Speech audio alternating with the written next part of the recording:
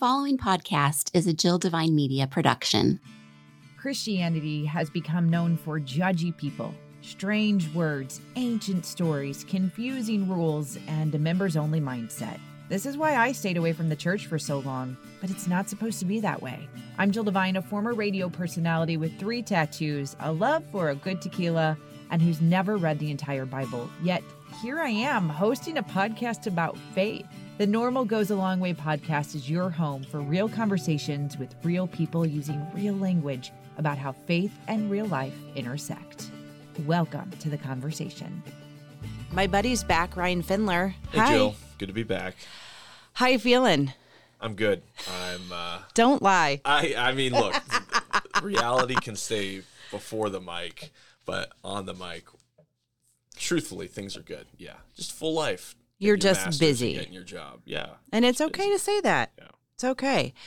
I wanted to bring you on for a yes moment, and it's kind of different than some of my other yes moments that I've had. We've been learning, though, the last 3 episodes, I talked about how I had pigeonholed us into thinking that yes moments only had to take place on Sundays during a sermon. And then I explained the yes moments I had while on retreat. So now we have opened up yes moments to everything because they can happen anywhere and everywhere. Yeah. I mean, we're back to sermon on this particular one, but also not. And I will explain, but it ties into a sermon that you did called God Winks. And it was specifically the More Than a Coincidence, Week 3, Pursuits and Passions. So God Winks, More Than a Coincidence. I remember one of my best friends explaining what a God wink was. And she said, this man had wrote this book and he said, it's God's way of being anonymous. Coincidences. And I thought, oh, are there coincidences or is it God? And that's a whole nother topic. But what are your thoughts on that? The whole God winks, because we did a whole series and it was awesome, but your perspective. Yeah. If you don't think God still works in your everyday life doing things at particular moments in particular places, then you don't know much about the Holy Spirit. The Holy Spirit is still at work in his people today. I will say this, right? Sometimes it's hard to know what the Holy Spirit's doing. Did he introduce me to this person, for one reason, or did he introduce me to this person for another reason? But did he have me show up at this store and see this person or meet this person for a particular reason? Did he, have me show up to church on this particular Sunday to hear this particular message? You don't always know in the moment, but normally what happens is reflecting on it later, you'll say, okay, this was God showing up and doing something. And so, Yes. We don't just believe in God the Father, like the guy who created the world. We don't just believe in Jesus. We also believe in the Holy Spirit that still works in us and in our world today. And so all that to say, God winks happen. These moments where God shows up happen. Or else we'd be left alone. And God's like, I'm not going to leave you alone. Right. I'm not going to let you figure it out by yourself. I'm going to have to be there to guide you along the way. And so the thing about God winks is, on one side, right, you want them to happen, and you're sometimes maybe you're looking for them, and they don't come when you expect them. Mm-hmm. On the other side, they come when you don't expect them. Right. And so maybe you were looking for it in one place and you didn't get it, and that frustrated you, but then God showed up in a different place where you weren't looking for him. Usually what ends up happening, at least with me, is I'm like, oh, that was the better place for him to show up. Oh, yeah. I wanted him to show up at this time, at this place, and in this way. But he showed up later in a different way, and it was better. I just talked about that in the last episode, recapping my retreat. Like, of course, you want it to be where you want it to be. But then when you start to journal and you start to reflect and you start to just really keep your eyes open, then you're like, okay, now I see. Now I see what's happening here. I want to go back a minute for the Holy Spirit conversation, because there's been a big joke happening with some of our coworkers and people around us, like, they always say, Jill's friend, the Holy Spirit. I love the Holy Spirit. And I remember having this conversation with Pastor Chuck. I'll link the episode in the show notes, but it was about God the Father, God the Son, God the Holy Spirit. Mm-hmm. And he was like, the Holy Spirit is a mystery. I can't even wrap my head around it. And I thought for a second, I think I said to him, like, well, I feel like I know the Holy Spirit better than I know God the Father and God the Son. Mm-hmm. And I don't know what it is, but I have also heard that some people just don't like to talk about the Holy Spirit. And I love him. Mm-hmm. Yeah.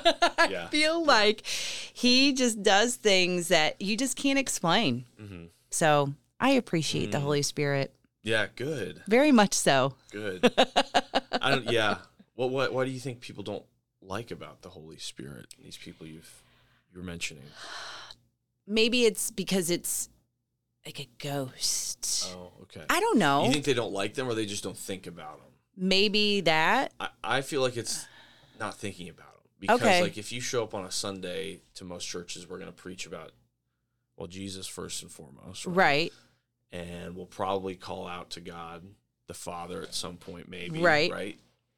But not God everybody talks about the Spirit. The Spirit doesn't come up much. Yeah. And I understand why, because the Spirit is the more mysterious one, of the Trinity. And so it's hard to, like, preach about a mystery, because the point of something being a mystery is, believe it or not, it's a mystery. But so is God and Jesus, in a way. More God than Jesus, but... That's true. We have gospel accounts of Jesus, and we have scripture about the Father, and we do have scripture about the Holy Spirit. But we have this saying in the church, and it's that the Spirit goes when and where it pleases. Yeah. So it does its own thing in its own way. Right? And that's where I lean into it. He does his own thing in his own way. And so, I just think it does. The Spirit doesn't get talked about as much because, not to go too much off on a tangent, I think sometimes people misuse it, and I've seen it misused, and you've probably seen it misused. Yeah. I mean, you turn on any televangelist, and they're going to say, I feel like the Holy Spirit is calling you to give my ministry $1,000. No. Right? No. So Right. it's the easiest one to manipulate. You can't make God the Father say that. You can't make Jesus say that. But you can try to manipulate people to think the Holy Spirit's doing something for your benefit, right? And so I've just seen it misused a lot. The other thing, too, is I think a lot of people think they can make the Holy Spirit do something. So if we create a certain space, a certain environment, and do things a certain way, we're gonna make the Holy Spirit come down. And like, no, the Holy Spirit is present in our churches, but the Holy Spirit also works when and where it pleases, not when and where we. Right. When and where it pleases us, it works when and where it pleases itself. And so maybe that's why. I think I've seen it be misused, right? The word of the Holy Spirit. That would make sense. But it doesn't mean we shouldn't talk about it. That's the better thing, is like, we should still talk about. I feel like I brought this up with Chuck in that episode, and I brought it up to a few people, and it's one of those things that somebody said something and it really hit me and made sense, and I don't know if the impact will be the same for you or the listener, but one woman who was in one of my community groups, she explained the Holy Spirit like this. We were talking about worship and how sometimes it's hard for people to just raise their hands and worship music, or they feel whatever. And she said, I believe the Holy Spirit is a gentleman. He's never going to make you do something that embarrasses you or makes you feel uncomfortable. So if you start to raise your hands and it feels uncomfortable, the Holy Spirit is not going to move through you. And it really, I don't know why, but that has really hit me and has stuck with me. Like, he is a gentleman. He does not want me to be embarrassed. He will use me as he sees fit and needed. I don't know. Does that, it just hits me. In a good way. I'm thinking about that. In this setting, right, in a church setting, when you're worshiping, I think that's true. the Holy Spirit won't make you. And maybe it's our own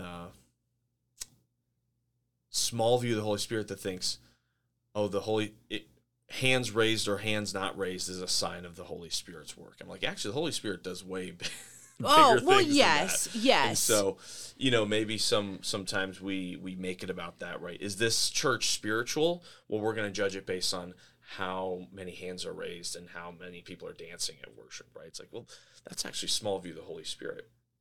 But I don't think that that's the marker, right? Where I challenge the idea that the Holy Spirit would make you do something that makes you uncomfortable is that just seems to be what the Holy Spirit does in Scripture. He sends the disciples into spaces that make them uncomfortable, right? And he sends them into areas where the word they're preaching isn't always received well. It's, in fact, oftentimes that word that they're preaching leads to angry mobs chasing them out of town. Okay, So, uncomfortable is different than embarrassed, though. Like, I don't think, maybe. you know what I mean? Yeah. Well, and it's a different context, right? Right. What the Holy Spirit's doing within the house of the church versus what the Holy Spirit's doing Within you when you're on a individually, mission right, trip or right, preaching to right. unreached people. Totally different. So I'll have to think on what you said before I affirm or. So let's talk about why I actually wanted you to come here. In your sermon that I just mentioned at the beginning, and a link will be in the show notes so you can see it, you referenced a verse that has, it's always been on my mind for a number of reasons. First of all, I love the song Reckless Love. Mm-hmm. And in that song, it talks about the 99. And so I did not know all these references to the 99 until I started getting into Scripture and I started figuring it out. And I was like, oh, I heard that song first. I'm sure I heard the verse, but that song hit me. And then I read more into why. And so the verse is from Matthew 12, correct? Mm-hmm. It's, if a man has 100 sheep and one of them wanders away, what will he do? Won't he leave the 99 others on the hills and go out to search for the one that is lost? And I love it. I, watch how that song moves in me and moves in others. And you were preaching, and I immediately looked this up on my Bible app. That's what I'm reading from. And it dawned on me that I remember hearing someone tell me, a pastor saying, oh, I got challenged before in times when I've talked about this, and I've talked about how Jesus wants to save the one and how people will, I don't know how many, but all it takes is one, is someone will be like, well, what about the 99? Does he not care? And so I wanted to talk to you about that, because I never once looked at this thinking about the 99. Yeah. I've always thought about the one. Mm-hmm. So I'd like to get your thoughts. Yeah. By the way, when you said, is this in Matthew 12? I Googled it just to check. It's Matthew 18. So even I was like, wait, what's the... Dang it. Matthew 18, It's 12. Matthew 18, 12. Okay, if you are listening and you want to reference the passage yourself. And is it reckless love or reckless love of God? Reckless love. Okay. Oh, I got that one right. Yeah. All right. So your question is, right, you've talked to people who've pushed back against this verse. Yeah. They've been said, like, what about the 99? I'm part of the 99. So the pastor that you've talked to says people who feel like they're part of the 99 don't like the idea that Jesus would go after the one because they think it's at their expense. I don't know the complete context. I know that he was pushed back by someone that said, when you preach about this or when you use this verse, why are we not thinking about the 99? Why is it always about the one? Like, because that's what it says. Yeah. I guess I'm like, do they want the verse to? Do they want Jesus to have said something else? I guess I am taking it as, whoa. I guess, does this go back to who is it with the two brothers that one was faithful and the prodigal son, right? Right? Is that Son. it? Yeah, Like, yeah. Is it that whomever may challenge this, they feel like they're the 99, they have been standing by and Okay. doing all the things, so like, why aren't you praising us? Oh. Does that- Okay, so that prodigal son story is a great example. Okay, so of that's how the son, right? One goes away and blows his inheritance on things that no parent will want their kid to blow Right. their inheritance on. right. Right. The other son stays at home and is good. So this other son, they're associating themselves with the other son that stayed at home and did the right thing. I'm And it's assuming. funny that these people seem to have the same response as the son in the story, because the son in the story is frustrated that the father would show so much love to the son that ran away, and he's so hurt by it. He's so offended. He's so Because we did not say when the son Yeah. returns, his father is open arms, like, no matter what you did, I am here for you. yeah. And so the father in the story, his response is so the son that stays home is frustrated. He's like, why are you honoring my dumb brother that ran away? Right? I've been here. I've been the good son the whole time. And the father said, look, you've lived in my blessing for years now, right? But your brother who is lost is now back, and we're going to celebrate that. So basically, why does one day celebrating this one son neglect the years you've spent with me, right? Why can't both be celebrated? Why can't, like, you have spent years in my house, and I've cherished that, and I've loved that, and you've received the benefits of that. Why are you so insecure that that your brother who's come back can't even get a day of celebration from me, right? Why has it always got to be about you? Mm-hmm. Seems to be maybe what Jesus would want us to think in that story, right? But I'm also not going to get upset with someone who says that they feel like they've been doing all the things that they're supposed to do. And it's like, well, why aren't you thinking of me? I don't know how we switch that or shift that mindset. That's where I really am hit with this verse. Like, okay, if you are that person who sees this verse one way, which is someone was lost and now they're found, and that is amazing. That is so amazing. Or you see the verse as, I have been loyal to you and you left me. Or I don't even know if it's that. I feel like it's more of the, I have been loyal to you. Yeah. Why would you go for one versus just staying with me? But then I think that one can multiply and multiply and multiply and multiply. So I think it's that perspective. Okay. So I'm thinking right now that maybe it's people sometimes try to make every passage of scripture say everything you need to know about Jesus, when in reality, one passage might highlight one aspect of God's character and another aspect highlights another part of God's character, right? And so we wouldn't, when we see God doing the just thing, right, and judging evil people, right, we see it in the Old Testament, right, God judges the Egyptians for their wrongdoing. That doesn't mean that God's only a God who's out to judge and destroy bad people. We also know, if you look at different passages, he's also God whose character is one that loves and saves and goes after his people and saves them, right?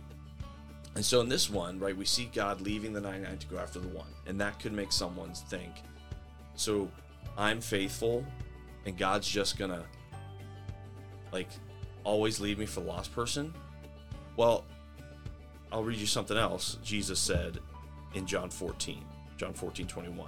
Whoever has kept my commandments is the one who loves me, right? So this is him speaking to the people the faithful 99. The 99, okay. Whoever has my commandments and keeps them is the one who loves me. The one who loves me will be loved by my Father, and I too will love them and show myself to them, right? So the one who keeps my commands is the one who's loved by my Father. And so maybe our problem is we see God's love as a zero-sum game. If God's giving love to someone else, it means there's less love for me. And it's like, actually, God's love is infinite. There's enough love for the 99 and the one without us needing to think either side's missing out. And so you've got to weigh not just this story by itself, but in light of other things Jesus said. Jesus said, if you stay in your faithful and you keep my commands, I love you. And if you run, I'm going to come after you because I love you. And my love for the one doesn't take away from the love for the 99. And so maybe this, I mean, bring it home, Ryan. Bring it home. Is that yes. not the God that you want? Yes. The God who has enough love for everyone? I mean, so that's what I would say. I would point them, if you meet someone like that, point them to that part of John 14. We say God sees you. Like, God knows you. God loves you. Yes, he's going to leave the 99 to go after one, but that doesn't mean he's neglecting you for being faithful. This was good. Yeah. My friend John calls it a scarcity mindset. We have a scarcity mindset that there's not enough for everyone, so I got to make sure I get my own. Yeah. Right? I got to hoard my stuff for myself because there's not enough for everyone. But what Scripture actually points to is not a God of scarcity, but a God of abundance, who provides what his people need, who provides enough for his people. That's the kind of God that maybe we should start talking about more, is the God of abundance, who's got enough for everyone. Even you. Even you.